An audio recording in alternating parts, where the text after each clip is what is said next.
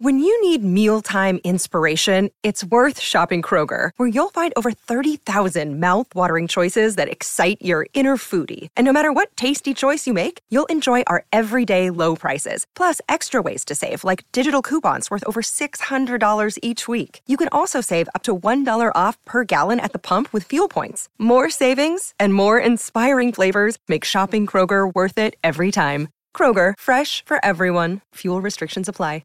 Hello, everybody. This is Marshall Poe. I'm the editor of the New Books Network. NBN listeners like to read books and buy them. So we thought we'd tell you that right now, our friends at Princeton University Press are having a remarkable site-wide sale. You can get 50% off books, including ebooks and audiobooks, with the code 50, F-I-F-T-Y, at checkout until May 31. You can save some real money on Princeton University Press books. I encourage you to go there and check it out.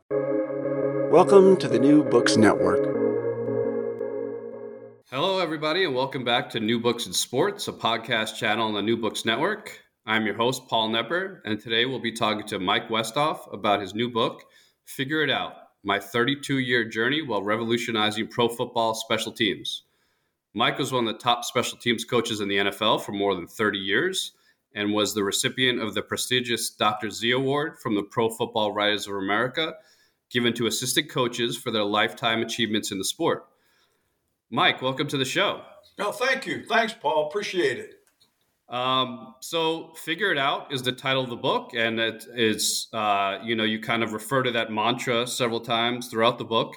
What does that expression, figure it out, mean to you? Well, I think it's applicable for everything that we get involved in, but in particular with business, it's a constantly changing process. Particularly and that's what I wrote about. I wrote about in that regard. In the National Football League, there's changes that occur constantly. Rule changes are very much a part of our game. The type of players that you have, who you actually have, how it all works. And for me, it just was, it kind of was like my whole life. You know, you start off, I was things that I wanted to do when I was young, very much involving sports. I started school very early, though I was kind of behind. And that was so difficult to try to get that. But I figured it out. I just found a way to make it work. You know, I didn't have everything. Okay, so all right, well, what are you going to do? Not show up? So I figured it out. And that kind of worked for me all the way through everything I had to do. And then when I got involved in coaching, and that came about accidentally, to tell you the truth, by accident. I had played football in college. I was a good player. I wanted to try to continue, but I wasn't good enough to play in the NFL. So I was involved. I wanted to go to graduate school. So I went to Indiana University, got my master's degree in psychology, educational, not clinical. And then my goal was then to go to law school, not the idea of really being an attorney, but to use that law degree for a law enforcement type career, like the Secret Service or the FBI or something like that. That's what I was thinking. So while I'm in graduate school, I was a graduate assistant at Indiana University. Lee Corso offered. Matter of fact, actually, I'm going to see Lee Corso this week. That's kind of cool. I'm giving a motivational speech up in Orlando, and he lives there, and he's going to come over and visit with me. But anyway, all of a sudden, I kind of figured it out. I liked this. I liked coaching, and I wasn't too bad at it. And I thought, hell, I can make this work. So next thing you know, here I'm a coach. You know, and then I was involved in college and went on, did some different things in college and had an opportunity. And my story to get in the NFL, I think, is very unique with Frank Kush, the way that all took place. You know, I'm coaching in college and I have an interview, and I was at University of Dayton. It's back in that time, they were playing Division I. Now they were a great Division I basketball team. They still are good, but very difficult to compete. So here I am, trying to make this work. And so I had to move on. And I'm interviewing. I'm going to interview with Earl Bruce, who was the head coach at Iowa State. And I'm all excited, thinking this is good. I'm a young guy. I've got I'm coaching. I got a briefcase full of resumes, and I'm at the national convention. I'm going to get this job.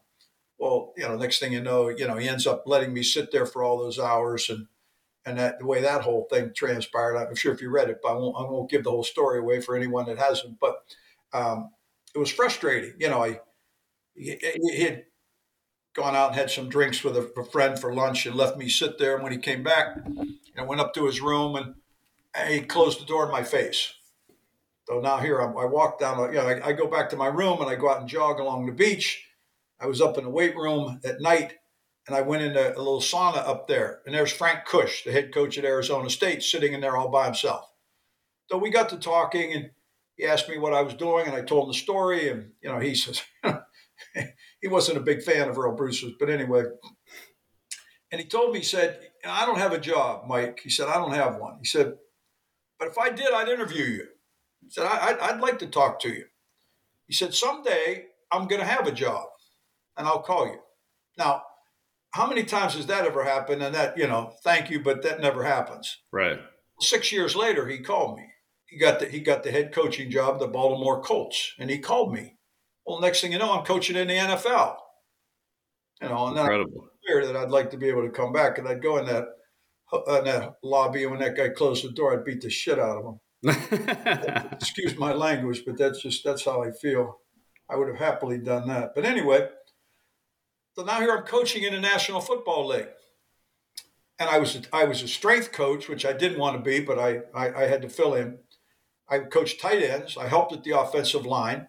And I was Frank's assistant. I helped him with all the things that he had to do. And we were jogging one day during the strike in 1982.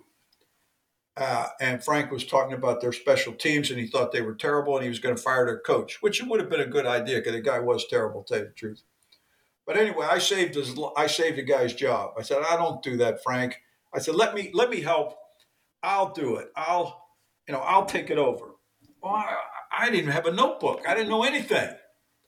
Thank goodness there was a strike, and I had a little time to kind of get started. And but what I learned in a hurry is that in this part of the game, there was, and I mean this kindly, there was zero innovation. Everybody did a couple little things. There was also pretty close to zero regulation. So I could try everything. So I started doing things, and it mushroomed. And then I kind of, I'm a little cocky, and I think maybe I know I got the ball rolling. I know I did. Now, there were a number of other coaches that were very, very good that jumped in and were doing a similar type thing that I was. I think I led the show, though. And it became a very, very integral part of the game. It went from a point of, how should I say it, non-plausibility to a point of prominence in the NFL.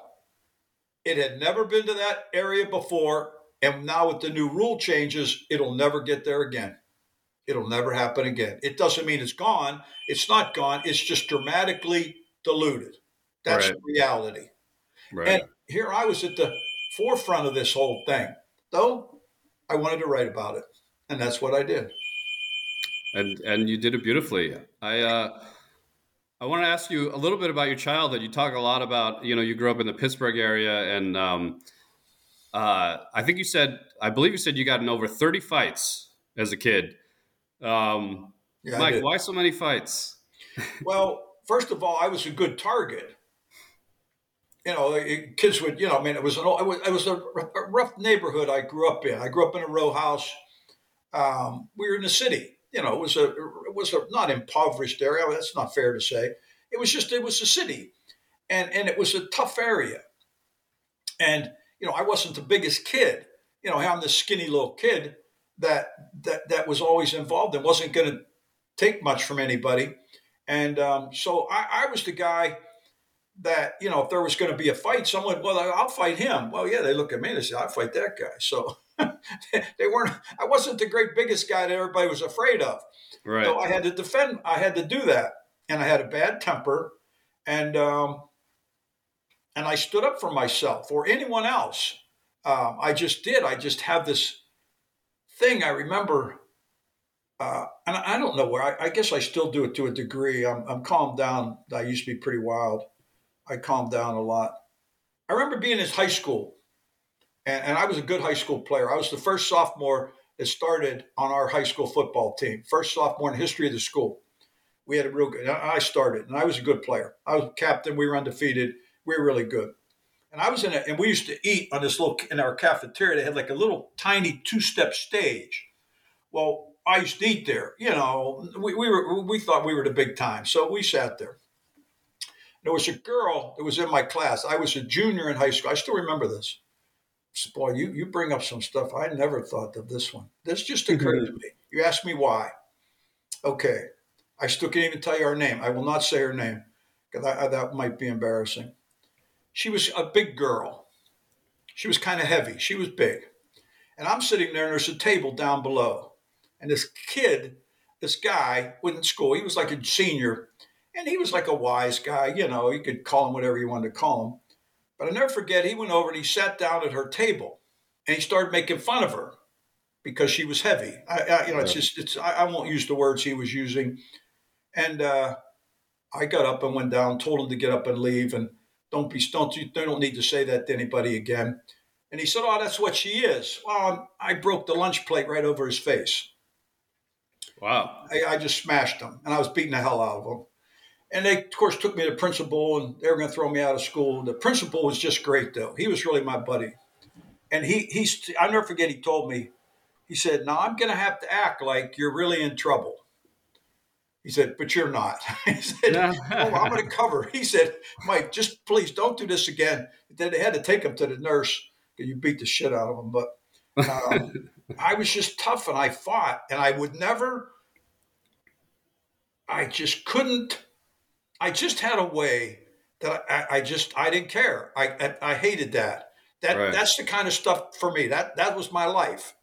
And so I was in when I was in high school, I did over 30 fights. Wow. I got arrested a couple of times, for fights, stupid stuff. Yeah. Stupid things. But it's how I grew up. It's all I knew. Right. I remember being at a high school basketball game. We had this real good basketball team in a beautiful gym, and we were football players, and we had kind of like sort of stand up to keep people from walking all over the floor. And this guy from another high school came by. It was a real good game. And he sort of smacked into me. I went on their high school bus and started a fight. On their bus. I went right on their bus. I was winning too. So I got in trouble for that one. I got arrested for that. But then they let me go. They backed me up. Everybody would back me up because I was a good guy. Yeah. I was just a fighter. That's what I knew. Right. And then I used those things later on in a more intelligent manner, where I wasn't trying to be a jerk and not be in a fist fight or something stupid, but I was going to fight. We were going to be, when I coached, I wanted our team to be the toughest team, but yet to do it right. We never, I never put a bounty on somebody, something stupid. We never tried to hurt anybody. I did it the right way, but we were tough. I mean, it's like Roger Goodell was teasing me. He said, "Mike, you're the last one that can complain about the rule changes because we made most of them because of you."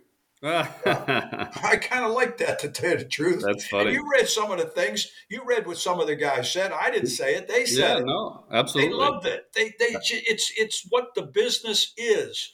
It's a violent game, but it has to be controlled and done respectfully. That's what I think. That and the fact that football, to me, is the most academic game that's played anywhere. That's what makes it the greatest game. I wanted to ask you about that. There was a particular quote that I found interesting from the book, and I'm going to read it to you.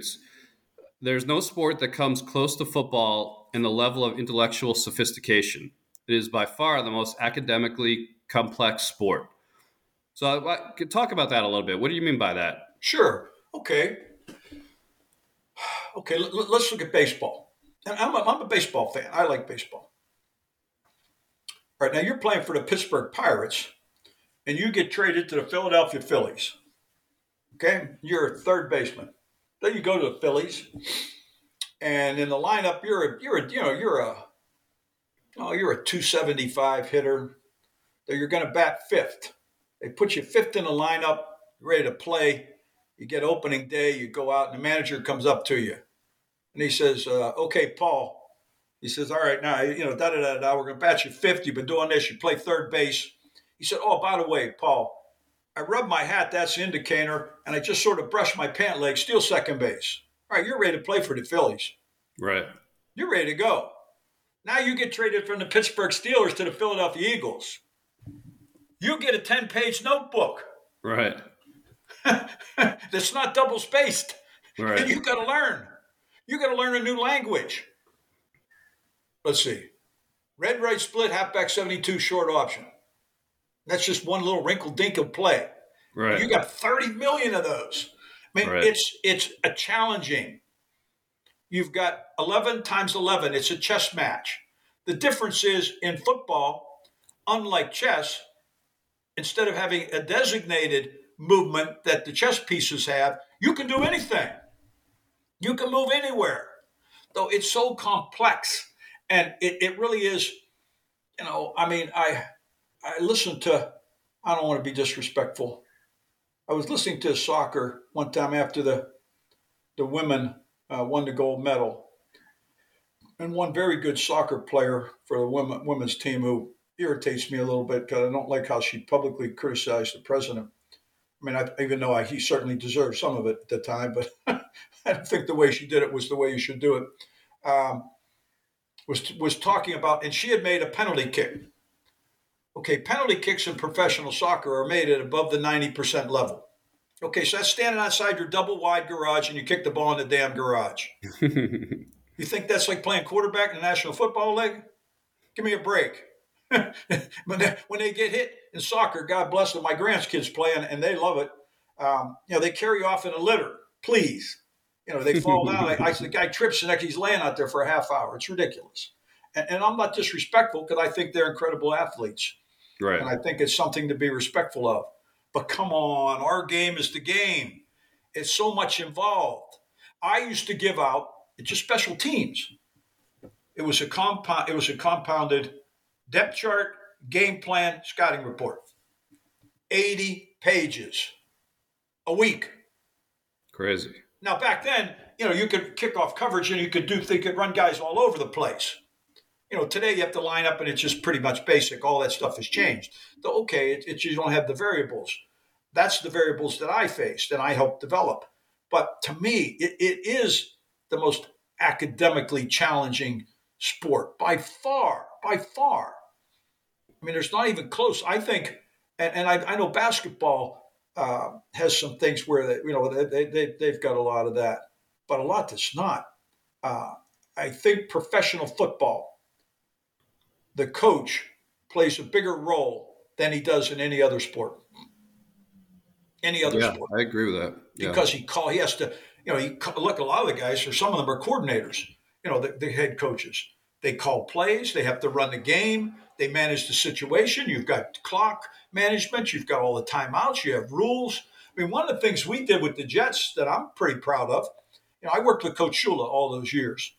And he was brilliant. I mean, a brilliant, hardworking man that knew he could walk into any meeting and take it over and teach it. Very few coaches can do that. Bill Belichick could maybe do that. And believe me, I don't put him in the same category. I just don't. I mean, I respect him, but I'm not the biggest fan.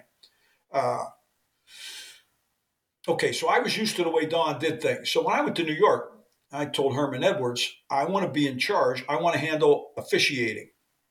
So they had two older gentlemen. One guy's name was Tony Viteri. He had been an NFL official. I think he officiated 7 Super Bowls. He had been around. He was retired. And a guy named Joe Iacovino, who was an official that ran the stadium clock and the Meadowlands for like 30 years. All right, they officiated our practice. And then we hired other guys, some college officials, a couple high school guys that worked our practices. We hired 2 guys, Jim Quirk and that'll come to me. Just give me, it'll come to me in a second. But anyway, Wayne Mackey, God rest him, Wayne died. They both left our practices and officiated in the NFL. Jim Quirk is still doing it. He's still Wow. there. And Yeah. Wayne, after he retired from NFL officiating, worked in the league office. But these were really good guys. For 8 years, when I went to the New York Jets, for 8 years, we were the least penalized team in the NFL. Amazing. You want to win some games? Try being the least penalized team. Yeah. Back when we had, those guys, we weren't great, but we were damn good.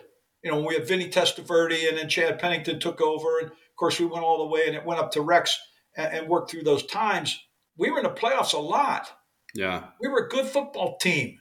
When Brett Favre was there, people forget before Brett got hurt, we were 8-3.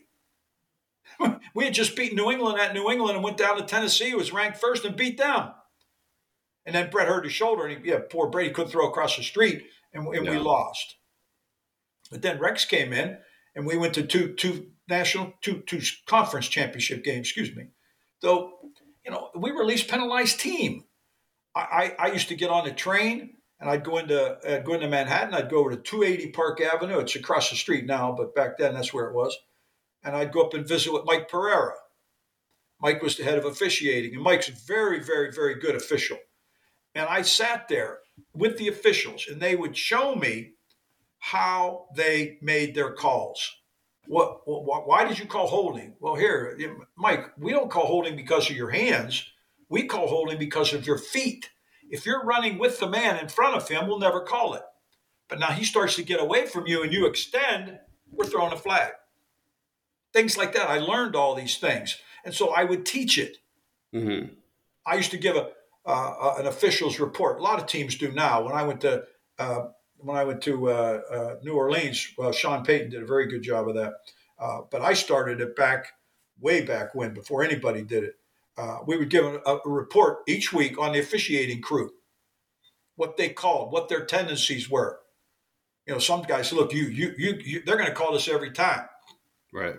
I remember we were playing somebody, and we had a big game for us. We had an officiating crew that never called did they ever call offensive pass interference. I talked about it. I can still picture Lavernius Coles pushing a defensive back and catching a touchdown pass in the end zone. He was offensive. He pushed him right away and caught the ball. We won the game. It was, I learned a lot. But those are the things that helped me do the job that I did. And then just being and that's what I wanted to write about. But football, it's by far the most academically challenging. To me, it's not even close. Yeah. I want to ask you about some of the, one of the great things about the book is you gave great insight into some of the great players and coaches in the history of the game. One is Dan Marino, who you refer to as the greatest quarterback in NFL history. And that might surprise some people. We live in a world now where people just want to count championships, and that they think that's all that matters.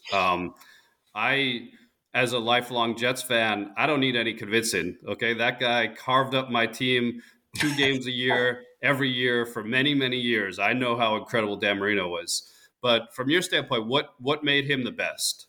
The way he worked, his work ethic. First of all, he had tremendous talent. He was a talented individual. I mean, I know him really well. He grew up in a very similar neighborhood. He broke all of my father's city of Pittsburgh high school records. They went to the same high school, Central Catholic. My dad held them for years, and Dan broke them. So I knew him. If it would have been up to us as coaches, Dan would have been playing for the Baltimore Colts. We were going to draft them. That's the year Elway came out. Remember, Elway didn't want to go to the Colts. Right. He didn't want to play for Frank Kush. We coached Dan in the Senior Bowl that year. We won the game. We loved him. We loved Dan. And we as coaches talked about, okay, if Elway doesn't want to come here, why don't we just draft Marino? But the general manager and the owner, they weren't going to have that. Elway was the highest rated. We had the first pick. We were going to take Elway. Well, you know how well that worked out. That worked out real well. That didn't work. He didn't want to come. He made the trade. John Elway went to Denver, and he did pretty well. Yeah. But we'd have loved to have Dan Marino. But anyway, I got to know him when I went there. I was coaching offense. I was coaching tight ends. I had all our special teams. Coach Shula and I did that. And I helped with our offensive line. Our offensive line coach, John Sandusky, had gotten a little older and he had some health issues. And I took over the line a number of times. I coached him. And that was so much fun. And to watch Dan, there's a couple things that he did. Number one, just real quick, he had a sign in his locker, back of his locker, that I'm going to practice every day and play every play. And that's what he did. Until he tore his Achilles up in Cleveland, he never missed a play. Never. He never missed it ever. Nothing. He worked his tail off. And he used to always say, you can't defend a perfect pass. If I throw the perfect pass, I don't care who you are, where you are, you can't stop it. I'll get it there. Though in practice, he never, ever, ever was satisfied unless he threw the perfect pass. That's what he was trying every day. And he worked so hard at things. I used to, I told this little story to Zach Wilson this year when I was at training camp. Okay. Unfortunately, I think I was speaking in Chinese because he sure as hell didn't pay attention to a word I said, but I tried. I was telling him one of the things that Dan did after in practice, we would have offensive 7-on-7 where the quarterback and the backs and the receivers, the tight end go against the defensive linebackers and secondary. They practice a passing game. Okay. Now, when that flipped around and then it was the defense's turn to be up going against the scout team guys, Dan would go down with the linemen. And the linemen would be together working on their pass rush games at this time, where the defensive line would run the little twist and stunts and all those things. Dan would get in the huddle, call the play, okay? Now, they're not going to kill Dan if they come clean, of course, but this is full speed. Dan would go back, move all around in the pocket, and throw that lightning quick release that he had. Well, Guess what? He practiced that lightning quick release. And he would throw it to a receiver, of which on the designated play, Dan would tell, he'd have just one or two guys with him. He would tell him to run a particular pass route, and the guy would just have to run like the last 2 or 3 steps of the route. How do I know that? Because for years, I ran those last 2 or 3 steps of that route. I did it. Back before I had all my surgeries, I was pretty athletic, and I could do that. Now I'm only running 3 steps, so please, I'm not Mark Clayton. But I did it for years. So I know what he did, and I know how hard he practiced it. He'd be in that huddle and boom, and that's what he did. And he studied. And then when they had meetings, it was a dialogue.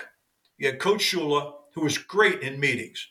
And then they'd show a clip of the Patriots and then a clip of our practice. And he'd be telling Duper and Clayton and Nat Moore and Jim Jensen, those guys, exactly where he was going to throw the ball, how to get open, how to do, they're going to play like this. They showed it. Here it is. No, you can't break there. You got to break here. Things like that. It was a dialogue, and it was a tremendous learning experience. And I watched Dan Marino do it for almost his whole career. I was there with him, and I watched him do it. And Dan he was good at it. He was so good, and he was fun. He was fun to be around. They did a thing where they had like a goal line passing thing, like a 1-on-1, 2-on-2, and they would bet. And Dan would take the offense, and he'd cover them. Dan had enough money. And it was hysterical. And it was so competitive. I can still remember Dan telling Clayton one time, ball's on the 5-yard line. And he said, Mark, bend it in and break out. He said, I'm going to hit the top of the pylon. I'm going to throw the ball and hit the top of the pylon. You grab it right there. I'm going to tell you what. I could actually still picture it. That ball was going to hit the top of the pylon. Clayton had his feet in. He grabbed the ball, touchdown. It was unbelievable. Yeah. That's how he worked. But he did that day after day after day after day. He did it. Even when he was banged up and he had to wear that great big boot. Remember, he had that big boot because his Achilles got torn and the tendon didn't flex properly. They had to artificially flex his foot. That's what he did. And I was right there watching the whole thing. So I saw a thing. There was one of those NFL films presents, and they had the Football Life, and it was Dan Marino. And as they were showing, they did a great job in the show, by the way. And as they were showing things, they were interviewing. They talked to Peyton Manning, John Elway, Brett Favre, Jim Kelly, all those guys, the great quarterbacks. And every one of them said when they studied a quarterback, the guy they all watched, including Elway said this, and Peyton, they watched Dan Marino. Wow. Now they're all in the Hall of Fame, those guys. Yeah. He said he's the guy we watched. When I wanted to watch a quarterback, I watched Dan. Wow. That's who he was. And he worked so hard. I mean, he worked at it. He did it every day. He just was practicing it, and he practiced hard, and it was so much fun. So much fun to be a part of. I remember he came off the field one time, and he was getting killed. He was getting sacked or something. He took his helmet, took it off, and he kind of threw it over, just sort of tossed it over by Coach Shula. Of course, Coach Shula, it hit the ground. Dan said, "That's it for me. I'm done." He said, he said to him, he said, "You're calling that shit. You go ahead out there and play it. You go play it." He said, "Because I'm done." He said, "I'll be over here." Honest to God, now they had a great relationship. Believe me, they really respected and loved each other. Right. He went over. He sat down on the bench.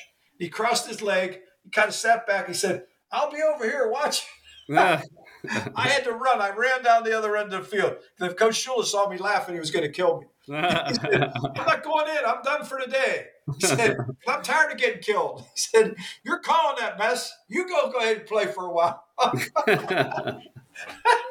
And we were dying. We were high. He said, he put his leg up. He crossed his leg. He said, "Yeah, I'll be right here."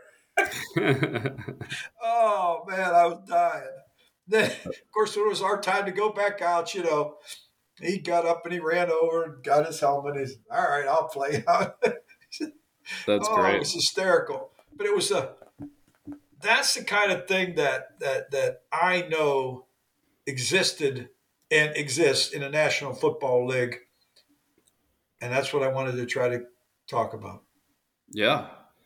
You mentioned your surgeries. I was 1988. You had cancer in your femur bone and had to have a very serious surgery and a number of subsequent surgeries, which sounded quite innovative, really. How did it feel when you heard that big word, cancer? That's the toughest of all. Here I remember I was right before training camp. I'm wrestling around with my 5-year-old son, and he kind of lands on my leg, and pain shot through. What the heck? That really hurt. And I thought, it shouldn't have hurt that bad. Just bumped my leg. Right. And I used to jog, and it just didn't feel right. It just didn't feel right. And I felt like it was a little bit weaker, and because it was getting weaker. And then it got worse during the season. Anyway, and I saw the team doctor. He had talked about that was probably caused by an issue in my back, pushing and pinching a nerve that affected a sciatic nerve running down the outside of your leg. And he said, it's probably just a little bit of we can clean that up with a laminectomy. It's a very small incision in the lower of your back. You kind of scrape the area, clean it up. He said it'll be fine. It shouldn't be an issue. First of all, that really wasn't a very good diagnosis. I made the mistake in not being involved with a neurosurgeon rather than an orthopedic, even though he could do it. He'd done that surgery a number of times, but it could be a little more complicated. During the surgery, there was an accident, and I described that accident. He nicked my iliac artery, which can happen. It very rarely does, and I've had quite an experience with different doctors all over the country. No one that I know ever knows of anyone that survived that surgical accident. Wow. No one. Because the iliac artery is so difficult to get to. Your aorta comes out of your heart, goes down into your groin. It forms an iliac artery. It goes down through your groin and splits into your right and left femoral, which carries the blood into your legs. Okay. I'm actually pretty good at medicine. I learned a lot, because you pay attention when you're the one wearing the wristband. Yeah. Anyway, mine was nicked. and I was in trouble. And fortunately for me, a surgeon came into the room, a vascular surgeon, little tiny guy from Cuba named Cristobal Vieira. And he said, "What happened here?" And he said, "I don't know." He said, "Could have you hit the iliac?" He said, "No, I don't. Yeah, maybe." He tried to go in through the bay, couldn't do it. Packed my back, flipped me over.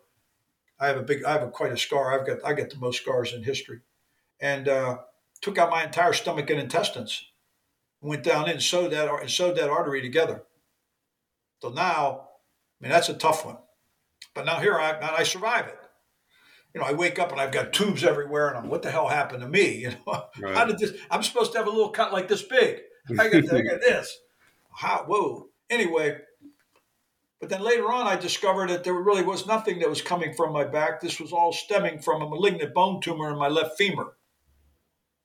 It was osteogenic sarcoma, which is a primary bone cancer, which is very rare for someone my age. I was 40, and that's a kind of a kid's disease, 6 to 16 to 26 type illness. Anyway, so I ended up there was a surgery they called an allograft, where they would go in. Used to be, if you had primary bone cancer, that in order to solve the problem, they would have to amputate the limb. But this guy named Henry Mencken, brilliant doctor in Massachusetts, he's a Pittsburgh guy, to tell you the truth. He invented the surgery where they would cut out the part of the bone that had the tumor, replace that part with a donor bone from a cadaver, and then screw it together like you'd fix a chair leg. Well, that's what I had. He did mine. It's a 12-hour surgery. It's to cut your leg. I mean, from my knee to my hip. I have 4 of those scars, so I've had that done 10 times. Not 8 out of 8 times, because I kept breaking it. Anyway, Right. It's very complex. And then I went through chemotherapy, and that was tough.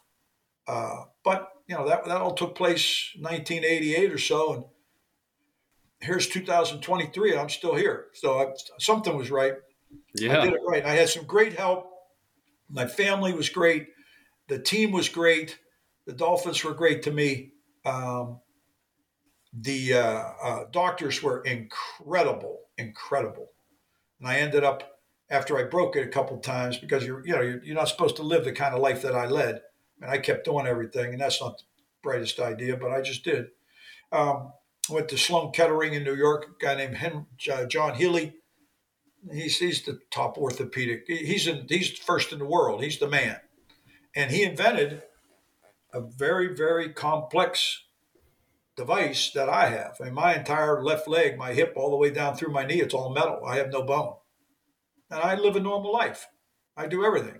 It's incredible. And so, it's pretty cool. Now, I had to fight through a lot of that while I was coaching. So that's why the cane and the crutches and some of the junk that I had to go through. But, I go back to when I was a kid. Okay, Mike, this is what you have. So figure it out. I didn't care. So I had a cane. I knew the guy on the other side of the field didn't have a cane, but I knew I could beat him. I didn't care. So I just did it. I just walked with it. And then I kept breaking them. I'd get help. I'd be back playing golf. And next thing you know, I'd be doing something or riding my bike. I went whitewater rafting. I owned 4 snowmobiles in Wyoming. I just got back. Actually, I'm going back this week. Oh, wow. So I live a normal life, but I stressed it and I would break it. So they just had to repair it. And now Biomet, they don't want to ever get phone calls from me. So I told them I'm not going to do it anymore. I'll be careful. So I'm getting older and I'm a little more careful now. But I had a tremendous medical experience, tremendously difficult, but tremendously rewarding. And I'm very appreciative of everything. And I don't feel anything different or special than the millions of people that have to go through things, because none of us really get a hall pass to go through life. We're all going to have something. Something's going to happen to us. They don't come down at the end and take you up to heaven in a chariot. That's probably not going to happen to any of us. That sure as hell didn't happen to me. But, we have to deal with things with our family and our friends, and it's what life is. And so I'm trying to work through all this. It affected my career very much so. I had to I remember I had applied for a head coaching job at a college one time, at a school I wanted to go back to. I only would have taken the head job there. I found out, I wasn't supposed to find out, but I found out that during their meeting, someone had brought up that the fact that I was a cancer, they shouldn't have done that. And I wasn't supposed to know, but I learned that it came up. And of course, they would deny it, obviously, but it affected it. It affected it. And so, I had to kind of go through some tough times with all that. But I don't know. I didn't care. I just made it work. I figured it out. You figured it out. And, yeah. And so that I wrote about it. But I was fortunate to be with the very best people and to have the best surgeries. The last one I had was pretty tough. I mean, that was almost 8 hours. To be 70 years old and to be out for 8 hours is not much fun. But it worked, and I'm doing great. So I did talk about that. And as I made it very clear, I know I appreciate the concern and the care and the empathy and sympathy, if you want. But I don't think you know shit about medicine unless you're the guy wearing the wristband. Right. You care, and I appreciate the love and the concern and the care. Until you put that wristband on, you don't get it. That's just the way I feel. That's how I believe. And kind of for me, it's like a little private club. Those of us that have done it. And I tell people this. I've talked to them all the time. I said, "Come on, my man, you're in the club. You're in. Let me tell you. Here's what we're going to do." So that's been a very big part of my life, and I'm always proud or happy to try to help someone. In fact, it's amazing. Probably 11 o'clock last night, I got a phone call from a guy I used to go to school with, talking to me about what was going on with his daughter, how his daughter had gotten sick and was fighting through these things and da-da-da-da-da. And he asked me for some advice. That where do I turn next? Unfortunately for him, I knew the place that he should call. I knew the hospital. Right. Last night, 11 o'clock. Wow. So I wrote about some of this stuff, but it's an interesting kind of commentary on what I think is pretty important. Yeah.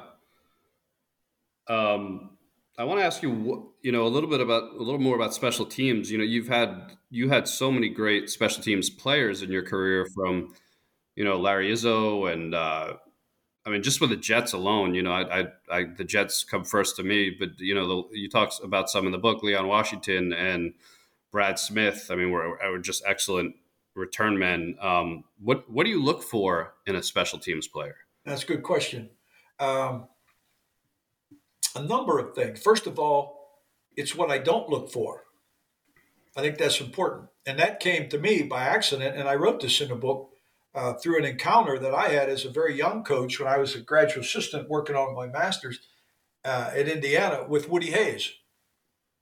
Right. One of our coaches, a guy named Howard Brown, had been an Indiana coach for a long time. He died. And Lee Corso came to me and gave me the keys to his brand new car and said, "Mike, you got to go up to Indianapolis. I need you to pick up Woody Hayes. He's coming over for the funeral and for the services." And I said, "Well, are you kidding me?" Sure. I picked him up. And so now for like 2 or 3 days, I'm with Woody Hayes. I'm his host. We drove and talked, and he was he was so well educated. He was an historian. He knew all about the area that we were in. He knew the history of everything. At that time, of course, the Indiana was playing great basketball back in the 70s. Bobby Knight was the head coach and, had won the championships. Well, Bobby Knight's an Ohio State University graduate. Right. So Woody's telling me all about that, which I knew, but he was taking credit for that too. Right. But anyway, we talked, and as we're driving back at the end of the day, he's talking about some things, and he said to me, we've talked quite a bit about conditioning and weightlifting and those things. He said, "I want you to remember something as a coach." He said, "Don't ever let a number be your deciding factor in who's a football player. I don't care if it's a good number or a bad number. Look around it. Don't let a number." I never forgot that. I didn't care. When I went out to Texas Tech, I was the only coach that actually went out there. There were scouts, but I'm the only coach that worked out Zach Thomas. Day I was there, he was 5'10.5", and he weighed 223 pounds. He's a linebacker. And we drafted him in the 5th round. Yeah, Jimmy pulled the trigger, but I drafted him. I don't care what anybody tells you. I did it. Well, he's going to go in the Hall of Fame, I believe. I hope, anyway. I'm not sure, but I hope so.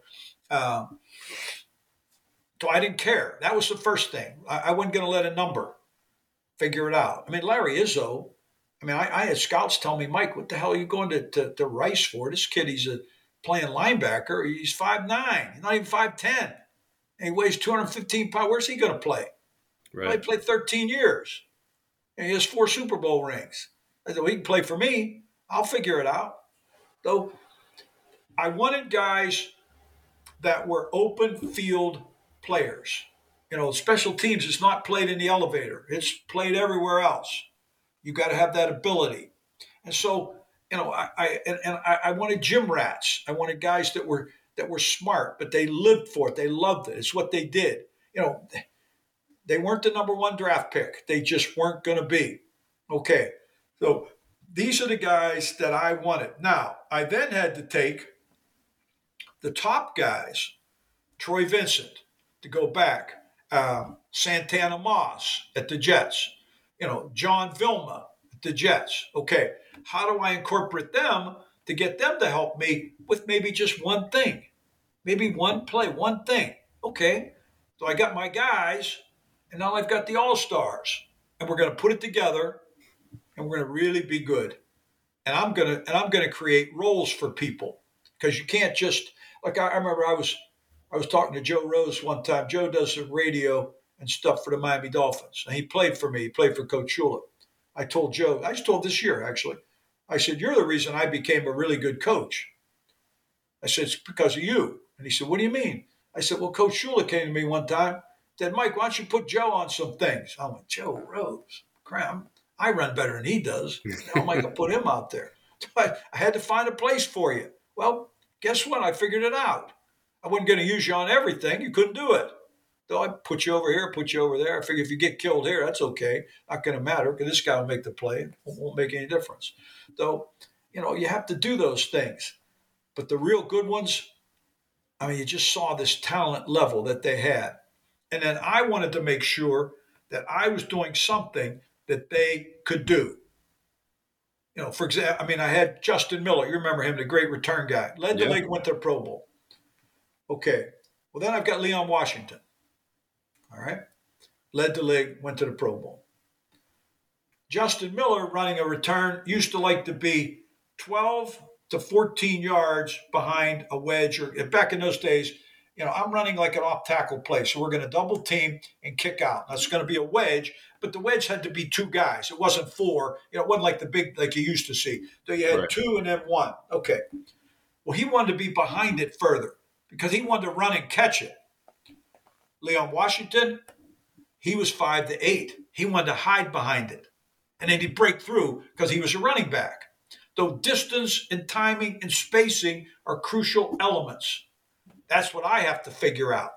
I'm responsible for that. Where does it all time up? I'm watching a team practice in training camp this year. They're practicing kickoff return, which you don't have much of anymore today anyway, but because it's not like it used to be. But they're practicing a double team on the 35-yard line. They're catching the ball on the 2. Well, what makes you think you can hold the ball? It's like they're, they're catching the ball in Fort Lauderdale and they're over here in Fort Myers. But come on, give me a break. It's never going to work. You have to time it. So that's the thing that I think I did very well. But if I took those kind of guys and I figured this stuff out, then we could be really good. We'd be really good. And it just, my years at the Jets, we had nine different guys that led the NFL in returns. Well, nobody's going to touch that record. It's never going to happen. First of all, you don't have that many plays. You're never going to get that many guys. But, we figured it out. What could Santana Moss do that someone else couldn't do? Or what do we have to do? Types of things that we get. Let me hang this up. Excuse me. Sorry. No. Sorry. That's okay. That we could get done. So I love those kind of guys that I went to New Orleans And here I see this kid coming out of the locker room with a towel wrapped around. He looks like Arnold Schwarzenegger. Who the hell is this guy? Well, Taysom Hill. Right. So I went to Sean Payton and talked about it. Next thing you know, he's playing for me. And now he's maybe one of the most versatile players, and he is the most versatile player in the National Football League. You just got to find a spot for him, and I did. And that's that was Larry Izzo, and that was some of the Kenyatta Wright was a linebacker that nobody knew who he was when he played for us. Oh my goodness gracious, he'd knock your head off. Eric Smith, bright as could be, one of the brightest football players I ever coached. He did a tremendous job for us, and just on and on with those kinds of guys. And right. You find places for them. And the next thing you know, you can win some games. You can win games. And I've done it. I was able to do it in my career and help us win football games. Did it win the game? I mean, of course, I believe that it did. I definitely believe it could lose the game because I put a lot of pressure on myself. But give me some of those guys. Come on, we're going to be pretty good. We're going to have fun. And that's what those are guys. That's what I believe in.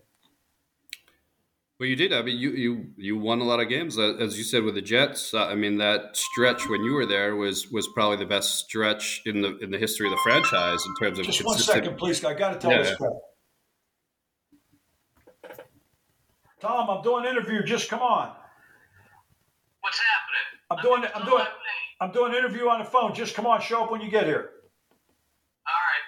Thank you. So, or do you want me to meet you at your house? Yeah, my house. All right, bye. Sorry, I had to do it. I'm sorry. No problem. I had to tell him. So I'm saying you had the time that you were the Jets was probably the best extended stretch the franchise has had. There were a lot of playoff seasons, and that kind of, I guess the apex of that was the 2 years with Rex when you went to the championship game 2 years in a row. What was Rex like as a coach? What were his strengths and weaknesses as a coach? Rex was, I really enjoyed Rex. I didn't know him. I knew of his, I knew who his father was. His father, one of the great defensive coaches in NFL history. Right, and I knew Rex had a good reputation being at Baltimore as being a defensive coach. I really liked him. I got to know him, and I still talk to him a lot. I talk to him every couple of weeks about his TV show and what I think he does a good job there also, to tell you the truth. Rex had a vision.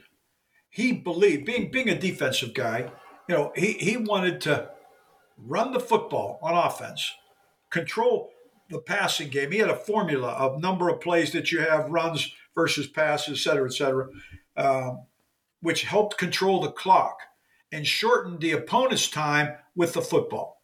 Okay, that was a philosophy. He was going to be very complex, but yet somewhat simple if you really looked at it on defense. He could show a big overload blitz type look, and then from that look, drop back and play a very simple coverage. And then from that very same look, bring the house and kill you. But it really helped him when he had a great corner. And then when we had Darrelle Revis, it was perfect. So it fit right into what he wanted to do. The one thing that I think is a little bit of a misnomer, Rex got involved with, sometimes, Rex would come up with the craziest, wildest things that he would say with the media, et cetera, et cetera. None of that ever manifested itself in our football team. Rex was very solid and very disciplined with our team. And then he turned around and say something in the paper, you'd think he's the craziest guy in town. He is not. He's just like, to me, he's like a big kid. He loves being, he's just a big kid. But Rex was smart and a good coach. And it was really fun. It was fun. We had, he took a tough business and helped make it fun. And we had very good coaches. He was great with all of us. He let me pretty much do whatever I want. And then and we'd talk about things, situations. It was just a good environment. He wanted to be a tough football team. He wanted to be physical. And, we led the league in rushing. We were physical. We you didn't want to play the Jets. They could be ugly, but they'd knock the hell out of you. We were tough. And you go back to those times. You think back. We weren't in the papers. We didn't have guys with off the field problems. These guys we had good people. we had good, we had really good guys that played hard and practiced hard. And then, then all of a sudden we kind of started to change it. And I put the onus on Mike Tannenbaum. I think that's where it deserves to be. All of a sudden, I think it all got started when we gave Mark Sanchez a big contract. Mm-hmm. I mean, I never forget. I was like, Mike, why are we doing this? And he said, well, that's what a championship game quarterback makes. I said, well, if he had anything to do with us getting there, I'd agree with you. But and don't get me wrong, Mark was an integral part. But it was an integral part. The game wasn't. We didn't throw the game on his shoulders. Right, of course. Mark was on the bus. He sure as hell wasn't driving. Right. He was like 8-10 rows back. That's where he was, and he did it well. But you got to think of the group that we had with him. I mean, LaDainian Tomlinson's carrying the ball. DeBrickashaw Ferguson, Nick Mangold, Alan Faneca. Last I saw, he's in the Hall of Fame. Damian Woody. That's our offensive line. Yeah. We don't think we were pretty good. We were good. Look at our defense. Revis and Kamari, Abraham and Ellis. Our linebackers, David Harris. Bart was a linebacker. Now you hear Bart all the time on TV. Bart did a nice job. He talks better than he played, to tell you the truth. But that's just the reality. This was really good. Yeah. We were good. But we were good in a certain type of football. Now, all of a sudden, we're going to be New England Patriots South Branch. So we let Alan Faneca get away, and we got signed Plexico Burris. I must have missed something on that. Please help me why that's even in the same universe for discussion. Because I never saw that guy practice. I don't know, maybe he did somewhere. It sure as hell went on any field I was on. So... And that's where we went, and it dissolved. Then it was time to go home because, as I told Woody Johnson, Woody didn't want me to leave, tried to get me to stay. And I said, I'm going to end up living in one of two places next year. I said, I'll be in my home in Florida, or I'm going to be in Rikers because I'm going to kill Mike Tannenbaum. I said, that's where I'm going to be. So I said, so I'm going to take discretion as a better part of valor, and I'm going to get the hell out of here. And I retired. Well, I can tell you as a Jets fan, you were not the only person who wanted to kill Mike Tannenbaum. We're, of course, being metaphoric. We're not being right. Of course, we're teasing. I mean, we're not violent here. Of course. It was just tough. It was tough. I mean, I think I captured his, pretty well in my book when I described, when he went to Miami. I mean, he was at the helm of two ships that sank to unparalleled depths. You can say what you want. That's the reality. Yeah. That was him. He did it. So I don't care what he says on the air today. And I think he actually does a good job. And I pointed out in the book, there's a difference between knowing how to do a job and knowing what to do within the job. Right.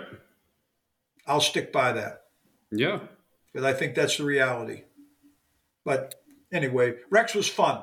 It was a fun time. I loved it. I was proud to be there. I like when I go to book signings and things today.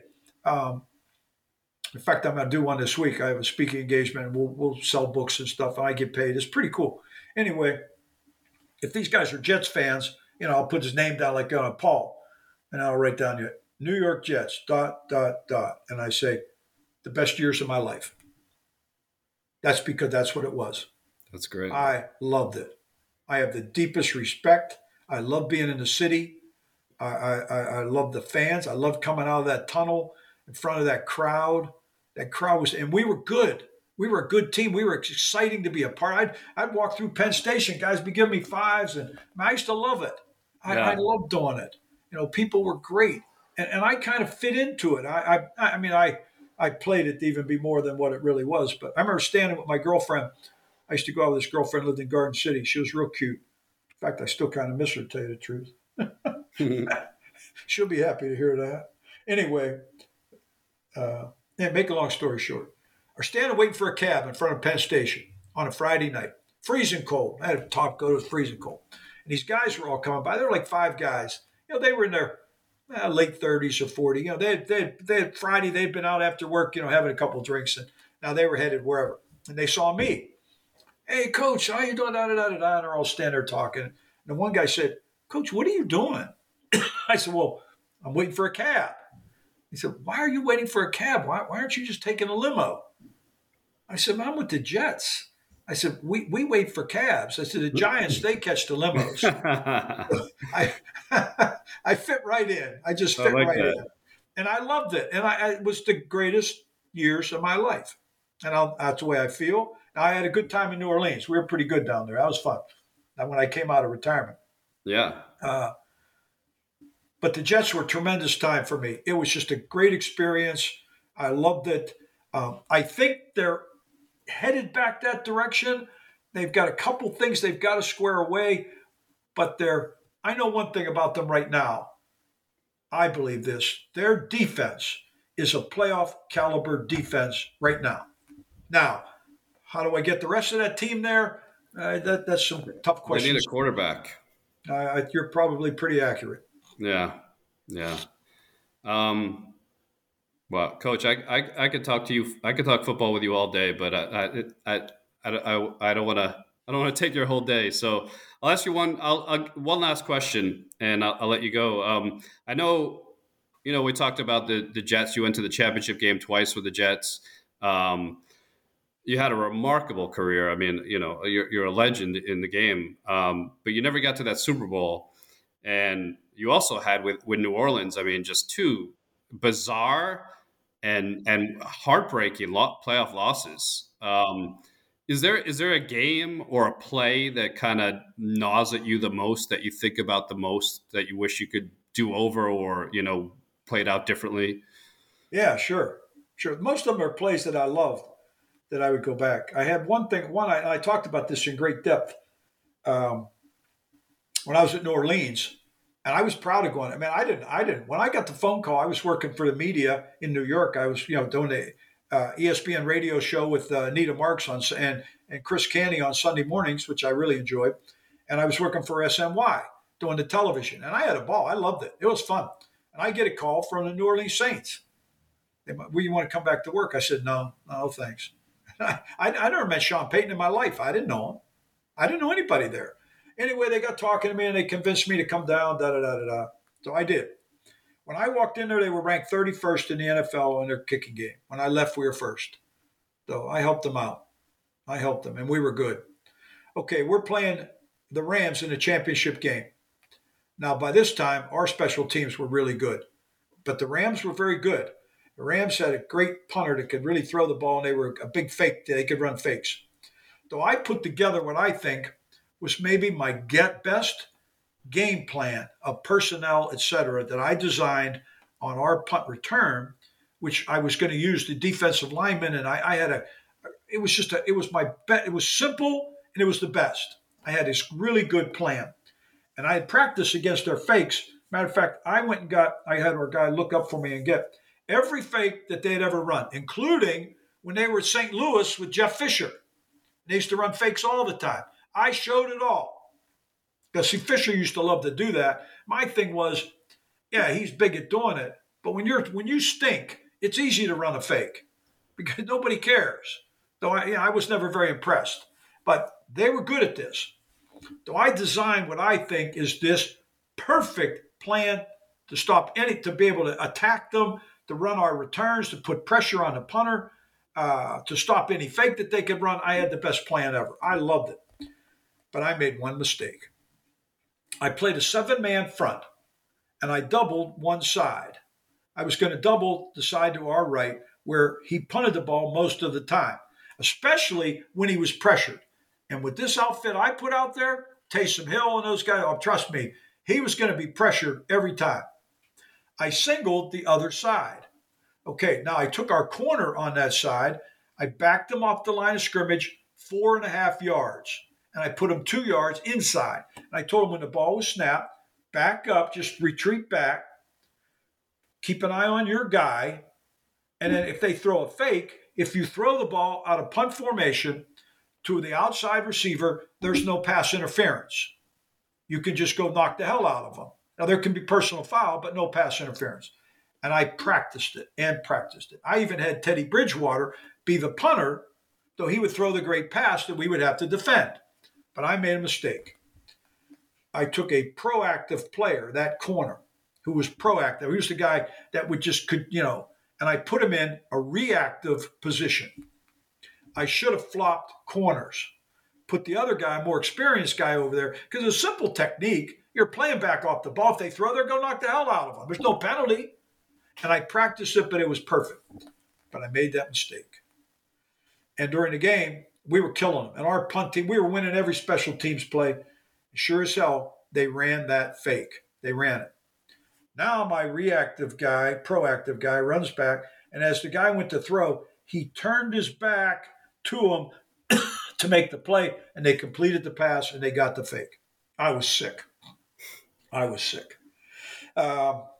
We stopped them, held them to a field goal, and we still should have won the game. And it came down to that crazy, that crazy non-call. Everybody in the world knew, that was a pass interference, helmet to helmet and pass interference that never got called. Anyway, all I had to do was flip-flop the corners. I would have stopped that play. And to me, I just think that would have won the game and we'd have gone to Super Bowl. So I feel like I kept this from, academically, everybody would look at me and tell me I'm crazy. But that's how I think. That's how my mind works. Yeah. So, if I had one play to do over, that's the one I'd do over. But I had a million that I loved and I would always relish and keep anywhere I've been. And they're probably a little more important. But, you ask me, you ruined my whole interview. Thanks a lot. That's how I feel, Paul. So sorry to end it on that, Coach. No. I had a ball. I'm so lucky. And it was a really fun career. And I'm happy with the book. You can get the book. It's hard to sell as many as you'd like to. Now, I've sold quite a few. And you can get it on Amazon. Go to Amazon, put in, figure it out. They'll deliver it right to your house. And then I'll do more and more now that we're kind of surviving the hurricane. I was stuck right in the middle of the hurricane. Oh, yeah. And we got smacked down here. My house just got finally put back together. I lost both of my cars. Oh, wow. I live 8.5 miles from the water. And I watched my SUV get swept up and pushed into my yard. Wow. Yeah, I survived 155 mile an hour winds. When I walked outside, what I saw, I sat in front of my front door by myself at night, and there was 2 feet of water on the outside, and I sat there and held that door closed for 2 hours. Wow. If that water had come rushing in, I'd have lost the whole inside of my house. So I figured, I fought it through. I figured it out. I still know how to fight a little bit. I'm getting older. I don't win as much. I fought my ass off. And I fought to keep my house as good as I can. And trust me, I got water in, and I had a lot of work, but it wasn't terrible. And it wasn't like what mostly that I see where it just got devastated. Right. And I got beat up, but I didn't get destroyed. So, but that knocked my book business back a little bit, to say the least. Well, but I'm glad you're okay. I'm doing okay. I fought through it. As Coach said, I just want to say the name of the book again. It's Figure It Out, My 32-Year Journey While Revolutionizing Pro Football Special Teams. And I think anyone listening could tell from this podcast that Coach is a great storyteller, and he has a lot of great stories to tell. And there are a ton of them in this book, lots of stuff. I mean, so many people we didn't even touch upon. Coach mentioned Lee Corso. We didn't really get into what he did for Coach's career. There's stuff about Bill Parcells and Herman Edwards and Sean Payton and on and on. So there's just lots of great stuff in this book. And for the diehard football fans and, people who are just kind of casual fans, I think both will really enjoy this book. So go out and buy it. And Coach, thank you so much for coming on and talking about the book with me. I really enjoyed it. No, thank you for asking me. I really appreciate it. And you asked great questions. You brought it up and helped me move through it. So thank you. I'm proud of it. It was something that I enjoy. I love the fact that you're going to hear me talk about it, but then you're going to hear so many people that actually did that were involved. The Leon Washington. Great quotes in there. All those guys that told the story. Yeah. And that to me makes it very special. It's not just me. It's their words. I didn't edit one word. So it's it's a little bit X-rated. So, but it was fun. I just had a ball, and I appreciate your doing it. So thank you. Sure. Thank you, Coach. Take care. Okay. All right. Bye. Okay.